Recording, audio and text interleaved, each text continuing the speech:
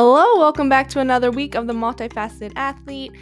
Today we have another in the February eating disorder series. If this is the first episode in the series you're listening to, we will talk about eating disorders, disordered eating, anything like that. If you find that hard to listen to, maybe skip this episode. And this month, I will be releasing stories throughout the month of February from those who have struggled with eating disorders. And I created this series to hopefully create more awareness and encourage others to share their stories. The series started with episode 101, which is my own story.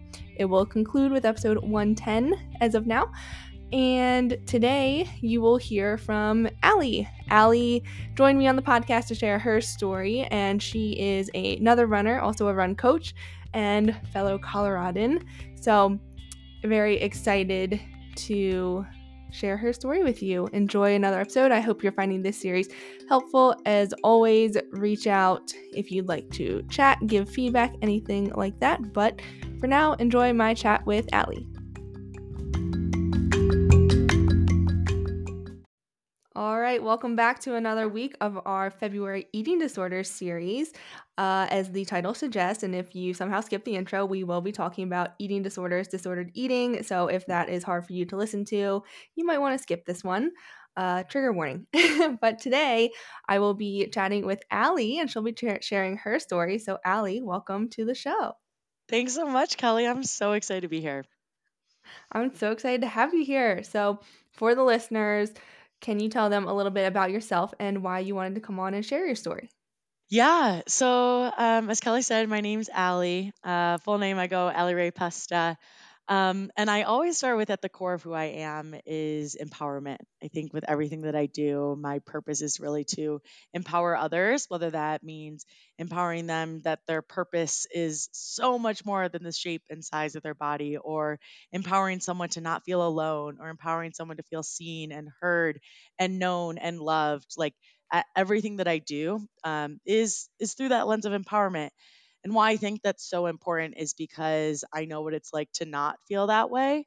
And my journey specifically started about 10 years ago, a little over 10 years ago, when I was diagnosed with my eating disorder. And I have since become a yoga teacher, a run coach, a published author, and eating disorder recovery coach. And I think through all of those and all of those different ways that it's come to fruition, that empowerment is still at the core. But at the end of the day, I think the reason why we have to share is because there's so many people that have, whether that's similar stories or similar feelings of feeling not alone or not enough, or feeling like their body isn't good enough, or the messages we receive, or feeling that they're too much. It's all wrapped up. And I think having these conversations is really just that start of that dialogue. Yeah, I agree. And I actually didn't know you were a run coach too, because I'm a run coach. So Yes. Yes. I love it. So it's so cool. cool. That's amazing. Yeah. I know. Usually, for the listeners and for you, usually I do a little more research on who I'm having on. But as you know, Allie, and as listeners, if they've been listening, know we're doing like 9 interviews this month. So a little bit different process than usual. Yes. But yeah. So let's dive into your story. Where did it all begin? Or is there like a before the real issues happened, which I think is common. Yeah. Yeah. Yeah. I would say, I talk a lot about this in my book. And I think what's the hardest part about eating disorders or mental illness, it's like it's not just one thing. It's not like, okay, you have this one thing and then the life-changing event happens and now you're a different person. Um, I think there's so many little things that happened over time. I think from growing up and receiving, I was always the person that was like larger boned and was matured the Mm. fastest and just always felt like my body wasn't right, wasn't normal.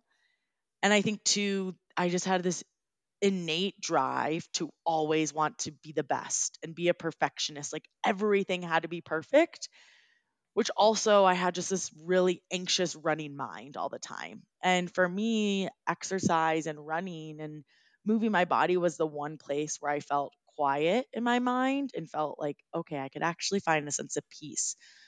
So I think those I would say like are three big themes in my life of like feeling my body isn't normal, feeling like it's wrong. I experienced sexual assault at a very young age, which then made me not only feel like my body was wrong, but also that it wasn't mine.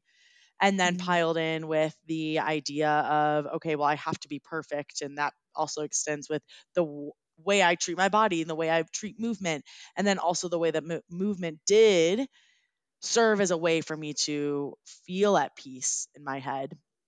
I think all those combined on top of the genetic component. So there's so many different factors. And for me, when it really started to kind of get out of control, I would say was when I started training to go to the Naval Academy. So I was originally planning to go to oh. the Naval Academy.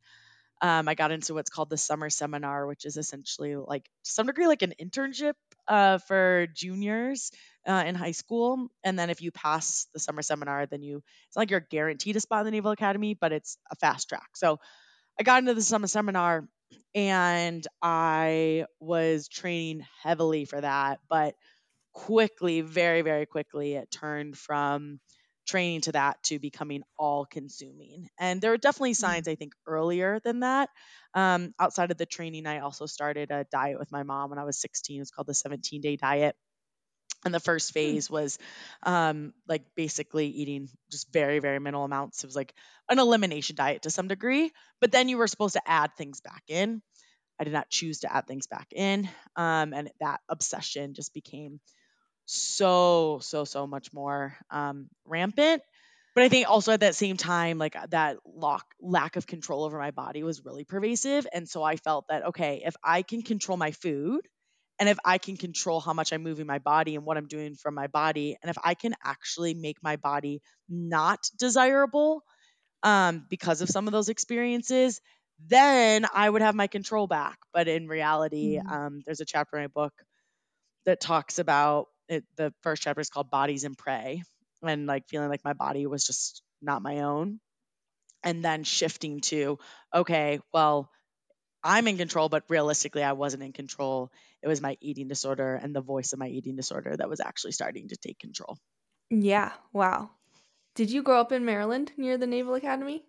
I did not. I actually grew up in Ohio, in Cleveland, Okay. Ohio.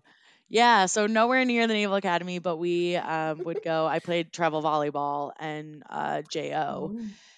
So we'd go all over and we'd always go to Baltimore every year and we toured the Naval Academy and there was just something so prestigious and I think like selflessness about it and also Yeah. just the drive that they had. I was like, wait, this is so cool. I didn't know enough about it at all.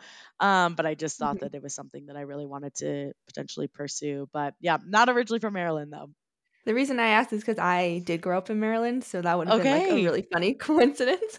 Yes, that would have been wild. Yeah. Maryland to Colorado.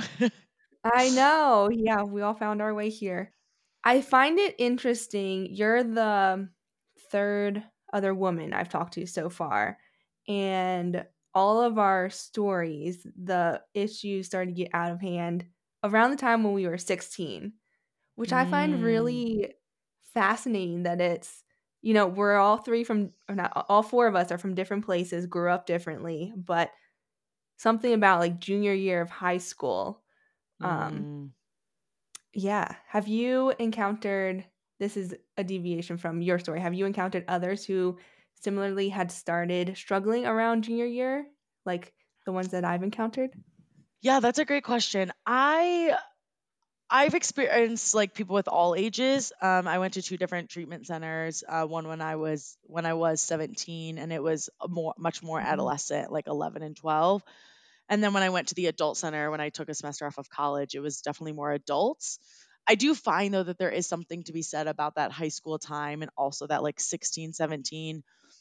I don't know exactly what it is. I can speak for my experience. I think it was just like truly like your body really maturing and it just feeling like for me it felt really wrong and I feel Mm. like I was just like seen for my body and praised for my body in a ways that I didn't want the attention and so it was like I wanted to take control back over the way that I viewed my body and not like my body just being for someone else. And so I think that definitely impacted it, but I also think like me at 16 was probably what felt very fast paced for maybe some Mhm. other what I think maybe I should have been doing at 16. Um, I also think that there is something to be said about like also that identity piece and just like trying to figure out who we are, and we're getting older and more mature, and then there's like junior year and you're thinking about college, and there's just like that perfectionist mindset I think also becomes a lot more prevalent, and that drive of like, okay, well now you have to do college applications, and like everything is just being watched with like a very meticulous eye, I think, during Mhm. that time. So it's really unique though that we all have had that kind of similar age time frame. I would wonder too, like, I don't know, even like societal I mean, there's always stuff going around in Yeah. regards to like trends and society things, but I do wonder too, like, I mean, that was like the slim fast age and all of that kind of stuff as well, like the eat this not that books. And so Ugh. yeah, yeah, there's just so much there, and I think too, like, also that's when there's just so much comparison. I mean, it happens in middle school, but I do think too that those ages is also a lot of like body comparison against other girls in your age group too. Yeah, yeah, now that I'm thinking about it more, I my theory was it was tied to like you're saying colleges and like especially back then, probably still now, it was there was so much emphasis on like making the decision what you're going to do for the rest of your life at the end of high school. Like where you're going to go is going to dictate what careers you can get and like your major and everything. Yeah. So it's like very high stress. And the piece I just thought of is like junior and senior year, you had prom. And Mm, that I'm sure played a piece, like trying, I mean, not everyone wants to be like prom queen, but you mm, know, that's kind of like what like in shows the young girls strive for, and like that's what's celebrated, kind of what you're saying. And it's always like in the shows it's like the prettiest girl, and they're usually mm, thin, unfortunately. yeah. So yeah, lots of factors that go into it. But something you mentioned, going into a facility, how did that come about, the lead up from when you first started struggling? Yeah. So for me, I want to preface this of like I strive and stress this every time I speak or share is that like there is no level of deserving of help. If this is something that you feel is controlling your life in any way, like you deserve help, I can speak to mine that yes, it was more severe if you were to look at it like on paper, but that is on paper. That doesn't, we can't say that just because someone's vital signs or weight is more extreme on paper that their eating disorder is more extreme. So I just want to preface that of like I'm speaking about my experiment or experience, but at the same time like everyone is deserving of help. For Mhm. me, it my eating disorder it went rampant fast. Mm. It was like kind of like within a year. It went from like very, I mean, it was pretty bad, but then went to like at my lowest. I'm not going to share numbers on weight, but was a very low weight. My heart rate was at 26, Whoa. and my blood sugar was at 18. I was in Europe and I had what's called refeeding syndrome. So I Mm. went to Europe. And at this point, I was pretty sick. And my parents, at this time, too, like eating disorders weren't really talked about. This is 10 plus years ago. I was actually the first person that my doctor diagnosed with an eating disorder. Well. And it was just something that like no one really ever talked about. And so my parents were like, oh, she's just being really healthy. Or like, yeah, she's getting a little obsessed about it, but she'll be fine. She'll get out of it. Just like she goes through phases. This is just another phase. She'll get out of it. And so they sent me to Europe and we're like, okay, she'll go to Europe, she'll come back, she'll eat the food and she'll be healed. And I actually had in Europe refeeding syndrome. So basically Mm. what refeeding syndrome is you're intaking a lot more. It happens to like very malnourished children is usually what we see it in. I mean, it can happen in other scenarios, but it's not very common. Um, but I was taking a lot more than I previously was, and I was exercising a lot less. And so my legs swelled up about twice the size, and I couldn't feel my legs. I could barely walk, couldn't bend my knees. And they're like, "Oh, it's just bad jet lag." Get back, go to the doctor's office, and then they took my vitals and were like, yeah, you got to go. So, didn't want to admit. There's actually a chapter in my book called Anorexic I Am Not. Because I literally looked at my doctor. I was like, I eat. I'm healthy. Like, I'm the healthiest person. Look at the way Mm-hmm. I move my body. Like, I'm so fit. People compliment me all the time for my drive. Like, no, you guys are all wrong. You guys are just you're jealous of how healthy I am. When in reality, I was the farthest thing from health. So once I went to the hospital, I got in there and they were like, yeah, if you would have kept going on the way that you were, especially with the refeeding syndrome, you probably had about a week left to live. That was a Whoa. pretty harrowing diagnosis to get. And that's when it kind of hit me like, shit, like I'm not, I'm not okay. And so then I went to a treatment center in Cleveland. But I was 17 and I was with a lot of like 11 and 12-year olds, and it just was not like a good fit. And at that time, again, it wasn't really talked about. So we kind of just were like, all right, she's done. I convinced my parents, like, take me out of treatment. Mm-hmm. I'm good. I've been here for a week. I'm fine. And again, it's just all that trial and error. And it's all that the eating disorder fooling you. Um, and I think it's so hard because there's no equation to healing. There's no what I call like recovering math equation of like, oh, if I do this and this, then I'm healed. That's not a thing. But it's hard Mm-hmm. because we focus so much, especially in the medical system, of okay, get to this weight restoration and you're good. When in reality, we haven't even touched, right? That's like the tip of the iceberg. We haven't touched all the layers underneath. And so I was like, okay, well, I'll just eat my food and then I'll work out less. And for me, eating wasn't as hard because I was so obsessed with getting back to exercise. And it was like, if you get to weight Mm-hmm. restoration, you can go exercise. And so I was like, I'll eat whatever you put in my face because I'm going to go exercise. But then it was just so cyclical. So I Mm-hmm. ended up going back or I ended up having all summer and then went to college. And within like a month of being at college, I was like, yeah, I can't do this. And that was the first time that I said I need help versus I was Mm-hmm. hospitalized again in May prior to college. And it was the first time that I was like, this is not okay. I'm not going to be able to graduate college, let alone probably live my life, let alone live a life if I continue on this way. And so I ended up going to treatment for 3.5 months, and it was the best decision I've ever made. It saved my life, it changed my life, and I'm just so grateful too. I also want to recognize and also bring to the table that that's a very privileged thing to have, is have the ability to have access to treatment and have access to hospitals and have access. It's very uncommon, unfortunately, to have all that access. So I just am also so grateful that I was able to have that access to be able to support me in getting where I'm at today. Yeah, that is a very brutal wake up call. Yeah, for sure. Whew. What once you went to college, what made you realize that, or like what flipped the switch that you decided you needed help?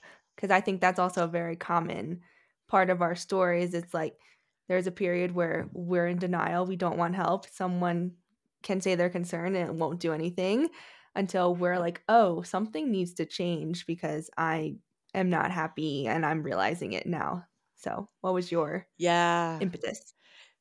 Yeah. It's that stages of change model, right? Where it's like, okay, that pre Mm. contemplation, contemplation, like actually acceptance, and then actually wanting to go and change. For me, I think there were two big things. One, my eating disorders do run in my family on both my mom and dad's side. And I had a Mm. conversation with my aunt, and she's like, Allison, I love you. She lived in Columbus, and she took me to lunch and she was like, I love you, but like, you're not okay. And for me, it was Mhm. really hard to hear those words, but it was the words I needed to hear. But I was like, I'm class president, or I was class president all 4 years. And like, I was had all these big plans of all the things I was going to do. Like, I can't take time off college. Like, that's a failure. And she Mm. paused me and she was like, no, the failure is just not even doing college at all. And if you continue on the way you continue on, that's a pretty real reality. And it was one of those just like tough love moments that my parents had said it, everyone had said it, but for some reason it clicked there. But when her words really landed was the day before I was in a scholars program and we were having a field day and I could like barely we were playing like capture the flag and I could barely run from like side to side because I was just so Mm-hmm. exhausted and Mm-hmm. I was trying to even walk to class and like walking across the oval. I went to Ohio State, so the oval I like literally could not even breathe and everything just felt exhausting and I just was like fuck this. I don't want to keep doing this. So, and then I had the conversation with my aunt the next day. And then that afternoon, called the Oval Park bench because that, like, I vividly remember that phone call. I sat down, I called my mom, and I was like, I can't do this. And she's like, what are you talking about? Like, what can't you do? I was bawling my eyes out. I was like, I can't keep living Yeah. like this. Like, I need help.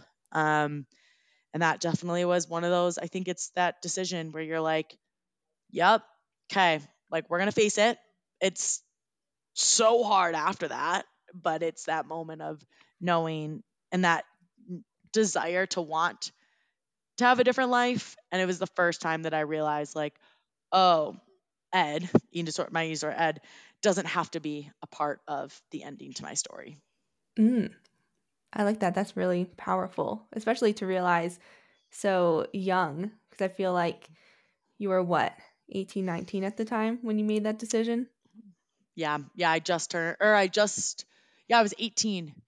Yeah, because I had spent my 18th birthday in the hospital, or similarly around the hospital time, and then yeah, I was almost 19. Yeah, that's a big decision to make at that age. What was then recovery like after that, with both within the Oh, facility and outside? man, I'm like, how much time do we have? I'd say, first and foremost, like, and I tell this to every single person I work with or just in general, like, recovery is not linear, Yeah. period. Like, it is the farthest thing from linear. It's not Lego blocks that you're stacking on one another, it's not math equations. It's just not linear. And in treatment, when I first went, I was just so motivated. And again, that perfectionist was like, I'm going to be the best at having an eating disorder. Now I'm going to be the best at recovering from an eating disorder. And what I thought being the best at recovering from an eating disorder looked like was not crying, not showing any emotion, just like literally Mm. giving advice to people. Like, I was trying to be a therapist and give advice to these other women that were in the group when I'm like, I don't fucking know what I'm talking about. Why am I giving advice? What is this? And realizing like, wait, what are you doing?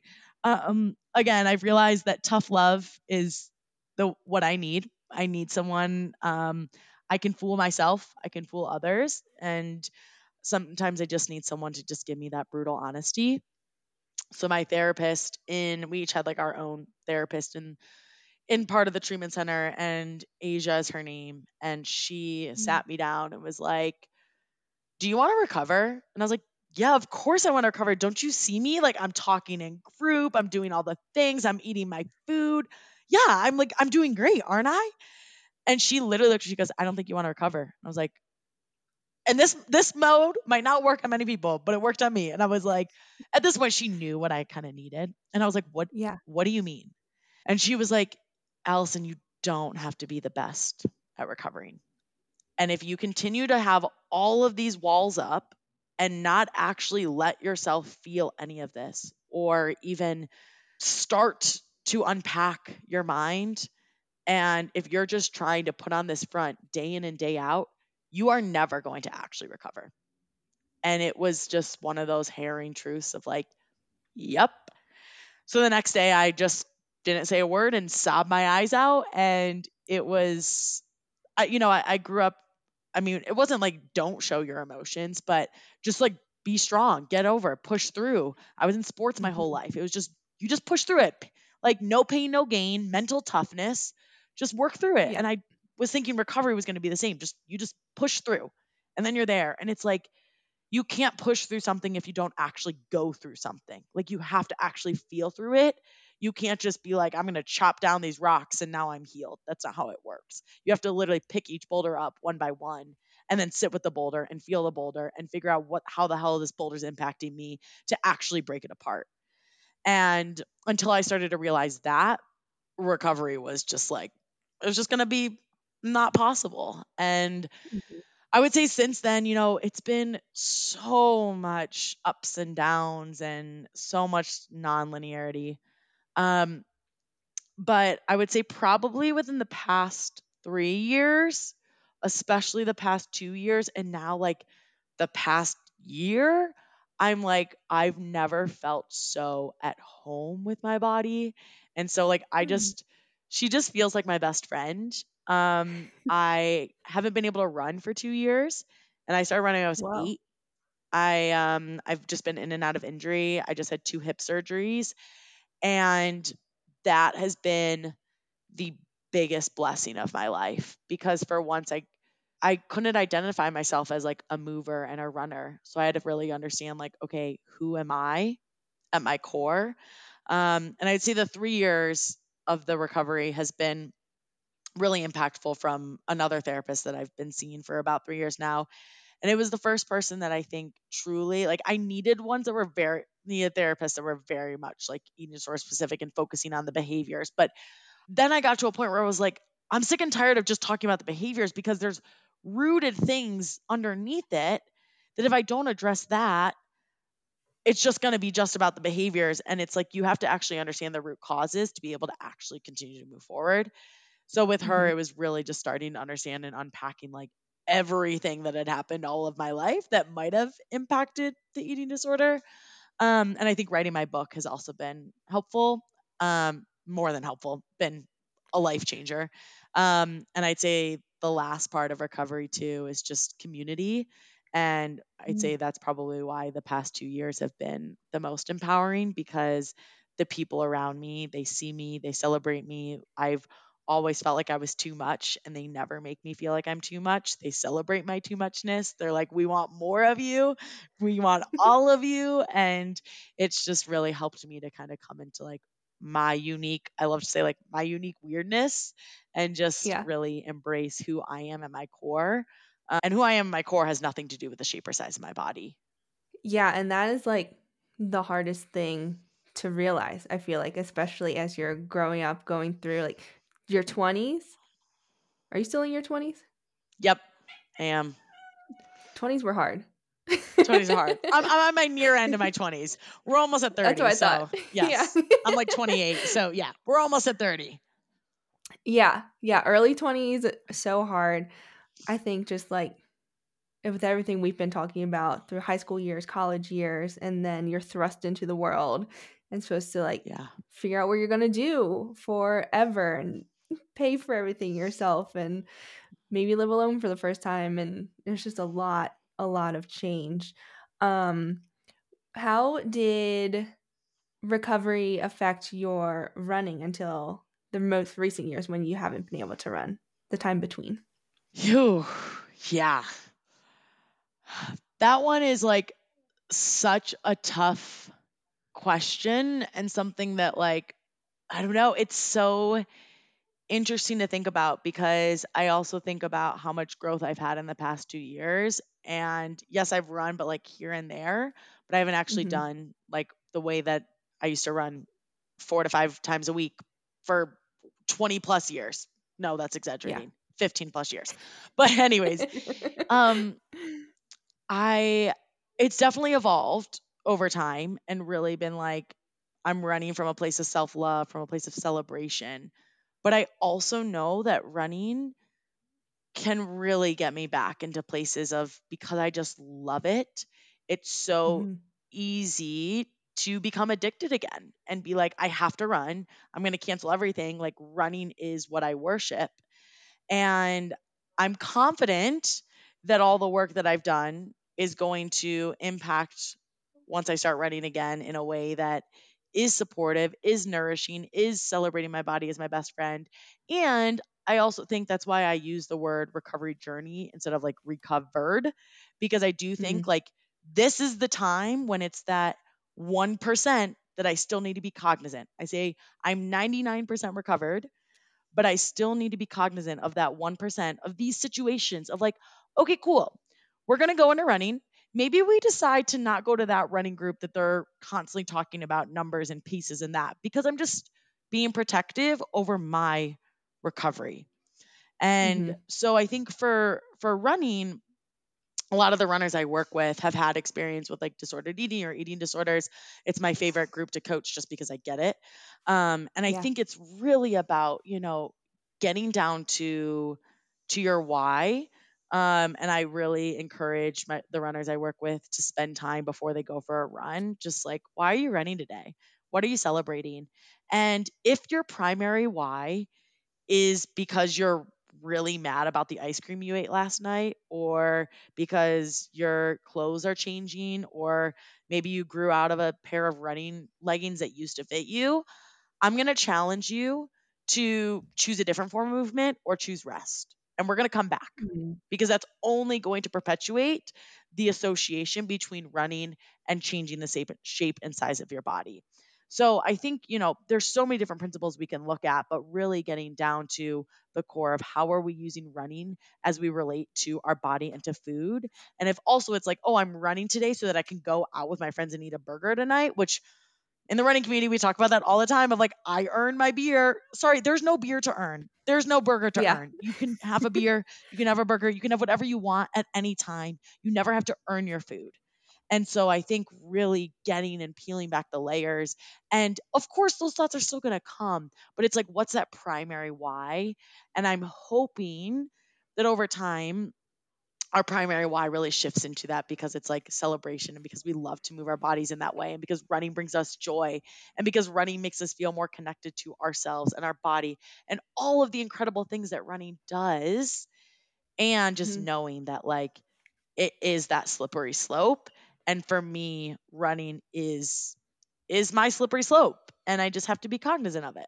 Yeah, that is very self-aware of you, which I imagine comes from years of working with therapists and just going through this Gotta love journey. therapy. Gotta love therapy. Yes. It's so Yeah. helpful. But yeah, I think that's a really good point about just like taking a pause and reflecting on whether it's if your sport's running, if it's something else that you associate it with changing your body. Because I think for a lot of people, it is running that seems to be, people want to lose weight. It's like, oh, start running. Even Yep. though, like, you and I as coaches know it's like running is so much more than that. And, you know, Yeah. yeah, we Yeah. could spend a lot of time on that. Yeah. Yeah. I would say, like, one other thing on that topic, too. It is so much more than that. And I think it's also just like, it perpetuates that there needs to be a certain body shape or size to be a runner, of like, oh, you can Yes. run if you lose X weight, or if you look at this, or thinner is faster, or smaller is faster. And that's not always true. It's often not true, because you're probably undernourishing. So you actually are depleting your body. So you actually probably are not faster. And if maybe you are, but it might be a false sense of fast that's going to end up breaking and leading to stress fractures, or leading to red S, or leading to the multitude of things and complications that it can lead to. And so I just really want to also acknowledge that it also comes with unpacking and speaking up in the running community of like, hey, why are we using that language? Hey, why are we making these comments? We are literally shaming people, and we are literally stereotyping what a runner is supposed to look like. There is no look to a runner. There is no size to a runner. If you even run to your mailbox, you're a runner. Like, if you Mhm. run at all, you are a runner. And we need to celebrate that, not this is the shape and size of a runner, or you run X distance and that makes you a runner. Like, nope. Everyone belongs. I want to create spaces where everyone feels like they belong, because everybody does deserve to be a runner and is a runner. Yeah. Yeah. I am really shocked that we haven't met before this, honestly.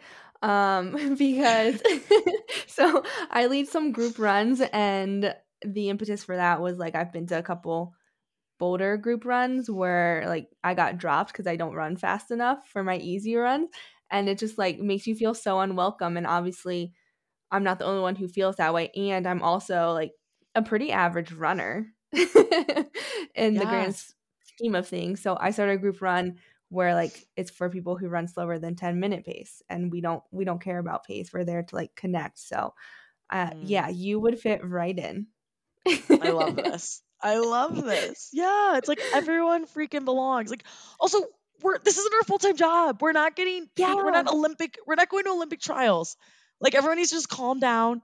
It's fine. You don't need to post your run streaks or how many miles you ran. Just Mm, like run for the sake. That's what also I think too, that I think has been a huge game changer for me in just recovery and life and everything, is like doing things for the sake of doing them.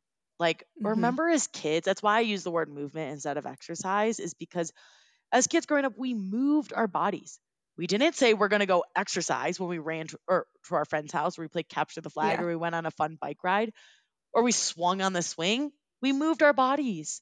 And I love the beauty and the freedom and the language of movement, because it just gives you space to be able to move for the sake of moving. And you're running for the sake of running, or writing for the sake of writing. It's not tied to the metric of, okay, it's only a run if I hit X pace, or, oh, it's only a qualified like written piece if it turns into a book. Like, no, just Mhm. do things for the sake of doing them, because at the end of the day, like, the metrics really don't matter. If they don't bring you joy, and if you're so fixated on that, you're losing the whole purpose. And the whole purpose is truly enjoying every step of the way, and enjoying the journey, and being in the process, rather than trying to achieve an X metric. And how I'm tying this back to recovery is because I think we get so fixated on, well, what does recovery look like? And there is Mm, no yeah. end picture of what recovery looks like. It's different for each person. And that's what's so beautiful about it, is that we each can determine what recovery means for us. But the most beautiful part along the way is all of the different things, all of the little wins. Like, I still celebrate. Last 2 nights ago, I made pasta with a friend that I'm like, 3 years ago, I don't know if I would have done this. And like, it's just Yeah. those little moments that you still get to celebrate them, no matter how far along you feel like, oh, I shouldn't be celebrating that because it's been 10 years. Like, no, celebrate the damn part of every single part of the journey. Yeah, I love that. I think that's really important, just to reiterate, the recovery looks different for everyone because just like you're saying, it's not like you reach a certain point or whatever we think it looks like and then you're suddenly quote unquote recovered. Yeah. Because I personally think that like I don't know if I could ever say I'm fully recovered because I'll always have like the thoughts, but like the thoughts Mhm. don't control me anymore, you know? Yeah. Yeah. Yeah. Like, the thoughts are right. Like, the thoughts are there. I think they become, I Yeah. like to think of it as like elevator music, right? Like, they might still be Mm, there, but then yeah. they get quieter and quieter and quieter and quieter. And Yeah. for me, they're at the place where, like, they're rare.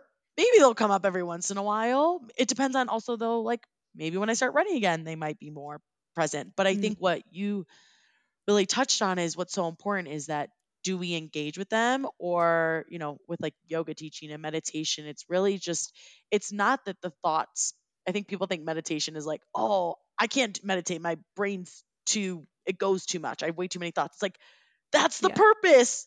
Like, it's not that we're supposed to get rid of our thoughts. It's, you watch them go by like clouds. They come in, you notice, but you don't engage. You don't go down that rabbit hole. You don't respond with a behavior. They come in, and then you just gently let them watch and go away. And I think with all of this, and I think why, and this isn't to discount any other mental illnesses at all, but I just want to kind of put a just put into perspective why I think sometimes recovering from an eating disorder can be really, really hard, and why the thoughts often are still there or take a while for them to go away, is because you can't not eat. You can't Mhm. likely not move your body to some degree. I mean, you can, but like, to some degree, we're going to have to face movement, as well Yeah. as our bodies, as well as food, minimum 3 times a day, likely more for eating snacks. And so, Mhm. on an everyday basis, we're facing what our disorder is. And it's also what we need to heal is what we fear the most. So it's Yeah. makes so much sense why the thoughts are still there, and why they still come up is because, imagine you have to face it every single day, more than once a day. So it's just, I think sometimes people are like, well, aren't you over it by now? It's just food. It's like, it's not, though. Yeah. Yeah, that's one of my it used to annoy me so much. Yeah, Pumpkin has arrived for the listeners. So It would bother cute. me. He is. When people would say something like, you just need to eat more. And I'm like, if it was that fucking simple, I wouldn't be in this predicament right now, Yeah, you know? literally, literally. It ain't that simple. I remember No. a high school teacher said to me, this is like about a month after I got out of the hospital, and I had to eat based off of, I was on a very strict, like, 3 meals, 3 snacks, time based. And it Mm, was because I had to keep my heart at the right levels. Anyways, yeah. and my blood sugar. But it was, it was during her class that I needed to eat, and she prohibited food. And I was like, medically, I need to eat at this time. You wouldn't tell someone that needed to take medicine at that time that they weren't allowed to eat, take their medicine in your class, Yeah. right? She's like, no. I was like, okay, well, this is what this is. This is my medicine. And she goes, well, didn't you just know? Like, wouldn't you know working out 4 hours a day and eating what you're eating was going to do that? Like, how about you just have some balance in your life? And I'm just like, Oh my God. the ignorance. And it's because it's Yeah. also so pervasive. Like, diet culture is so pervasive. So much is just everywhere we look, that people don't understand that, like, this also does create disorders. And we all have, Hmm. I think the whole world has some degree of disordered eating. Um, Oh, but yeah. it's just wild when someone cannot understand what you're going through, the amount of ignorance it can create. And I think it's just so important, kind of going back to your original question when we first started talking, of like the why is just that lens of empathy, and also to just try to help others understand who might not get it, in the hopes that maybe they become a bit more empathetic. Hmm. Yeah, man, that is a wild story. But it also is not surprising at the same time, unfortunately. Yeah. Yeah. Well, let's wrap up with some more positive notes, because you seem to be in a really good place, and I want to hear actually about your book. Tell me about your book. What made you want to write a book, and what is it called so everyone can check it out? Yes. Oh, yeah. It's been such a cool journey. So my memoir is called Beyond My Body. The subtitle Mm. is Recovering from a Complex Eating Disorder, Reclaiming Movement, and Finding My Worth. I always say at 5 is when I knew I wanted to write a book. I had no idea what I Whoa. was going to write, but I just loved to write. It's the way I make sense of the world. I love words. I love writing. I love storytelling. I love learning about other people's stories. It just helps me to kind of make sense of everything. And then when I was 17 in the hospital, my sister bought me a journal and was Mm. like, I think you should start writing again. I was like, no, I don't want to do it, because I hadn't written for so long, because I had no thoughts in my head to write about. And one of my first journal entries was, one day I'm going to write a book about this, because of the reasons I shared from before. Really, just that I don't think I'm the only one that's gone through this, and I want other people to feel Mhm. seen and heard. And I also wanted to tell, like, a raw story of, like, this is what it's like, and it's not just Yeah. about, it's not as easy as just eat the food. It's not as easy as just stop running. It's not as easy as, like, well, it's just food in your body. Like, you should be over it by now. Um, and the more and more I would make sense of it in my mind and then start to share with others, it was like, whoa, I need to get this out. And so I started writing it, I would say, like sitting down and writing it in March of 2022. But I do think the Oh. story I shared earlier of, like, the Oval Park bench was when I say, like, I started writing my story, because it was when I Mm. said, I have agency over this, and I know the ending, and the ending's not going to have Ed in it. And I ended up working with like an indie publisher, a few editors. It's went through so many revisions, but it was launched October 10th of this past year of 2023, on World Mental Cool. Health Day. So yeah, it's been amazing since. I'm about, I think, a little over like 500 copies sold. Whoa. I'm in the process of recording an audiobook for it. It just got into, if you're local to Colorado, it just got into Petals and Pages, as well as Tattered Cover Bookstore, which I haven't officially announced that one yet. But yeah, Oh. I'll be doing an author event at Tattered Cover on February 23rd on a Friday. So if you're local to Colorado, want to come check it out, please do. I'll be there with copies, sign them, all the things. But you can buy it on Amazon, is like the primary place. But if you are local to Colorado, go get it at Tattered Cover or Petals and Pages. That's awesome. Yeah, thank you. I'm always amazed at people who write books. I'm not a gifted writer, so it's like very foreign to me to write that much. Like I can write short things, but Fair, fair. yeah, Yeah, that's so cool. I'll have to see if I'm thank you. around to come. Obviously, I'm local to Yes, you Colorado, so should. no, we could You meet in should. person. That'd be so cool. So cool. Yeah. Is it the Tattered Cover downtown? Is that one It's still on there? I know one Colfax. of them. Yep. Okay, The one perfect. in Uptown, or not Uptown, the one by like the ballpark is closed, but Okay, it's their flagship store on Colfax. gotcha. Well, I'll link all of this for the listeners, especially those who are local. We'll see if we can get a group going. Yeah, is there Amazing. anything you want to leave the listeners with before we wrap up officially? I would just say, like, just know you're not alone. You deserve help. There's are so many resources out there.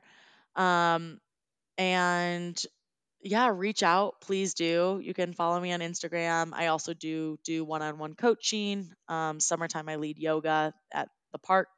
Hmm. So then that's very much health at every size, body inclusive. Just come and flow and breathe and look at the sunset.